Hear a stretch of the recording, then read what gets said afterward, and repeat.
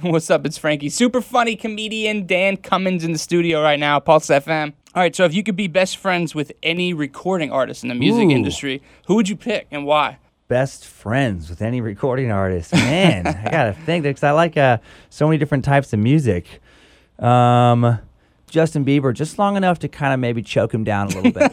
Just to maybe just humble him a little bit more. Like, I did like his new commercial, but I think, it'd be fun about, because I'm just a big enough guy where I feel like I know a lot of pop guys have bigger egos because their career's on fire, but they're so tiny. Maybe like a Bruno Mars. Yeah, Bruno Mars is cool. Because he seems really cool. But again, we could have fun, and if we're not having fun, I choke him down a little bit. Just make a song with him. Yeah, make a song. I make a song or choke him. It's like, dude, this is your options. You get choked, or we do a hit, or we do a duet. Make a song and then choke him if the song's bad. Right. I'm like, hey, man, little incentive to make the song better. I didn't like that note. That's why you're getting choked a little bit right now. That's hilarious. So if you had to wear purple or pink, which color would you choose and why? Which color would you choose? Why? I think just pink. Yeah. If I'm going to have to go with the color I don't like, I want to go with the color I least like. Okay, like a hot pink. I would just be flamboyant with the most girly pink ever, right? Just to kind of like almost like dare people to comment on it. Would you wear like big long purple socks with it though? Maybe. I have a little dog right now. It's like maybe if I was just like a nothing but pink. Yeah. Almost like picture like like Ali G, like that character like with the do rag and everything, but it's like pink do rag, pink like a hip hop pink look within a dog, my little tiny dog, and like a little purple outfit, like a matching purple outfit, and maybe some purple shades. Maybe some purple shades. Purple shades for the dog, pink shades for me, and then we just walk around town and just talk to people. Oh man, that's funny. Do you have any New Year's resolutions? Did you make any in the beginning of the year? Yeah, and like most people, it's like I don't know. I wanted to try and like lose a little bit of weight.